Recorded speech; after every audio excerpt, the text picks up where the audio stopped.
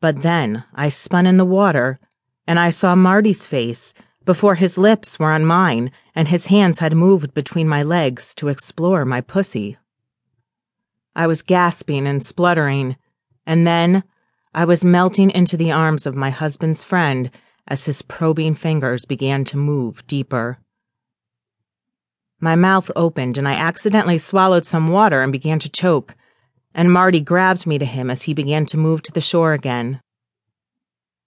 "I have something better for you to choke on." I didn't have time for a reply because, by that time, we had reached the shore and he had pulled me to him again, kissing me harder than he had in the water.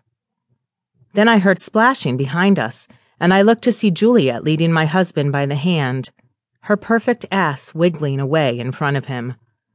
I was a little angry, but it evaporated the moment I felt Marty's fingers inside me again. I had never in the history of my 4-year marriage entertained the idea of being with someone else.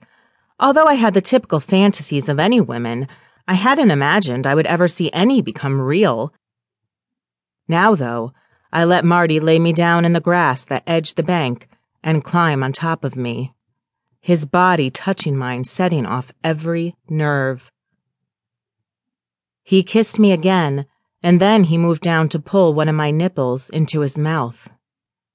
The feel of his warm mouth on my chilled skin made a hard shiver run through me, and a groan escaped me as he continued to nuzzle and suck.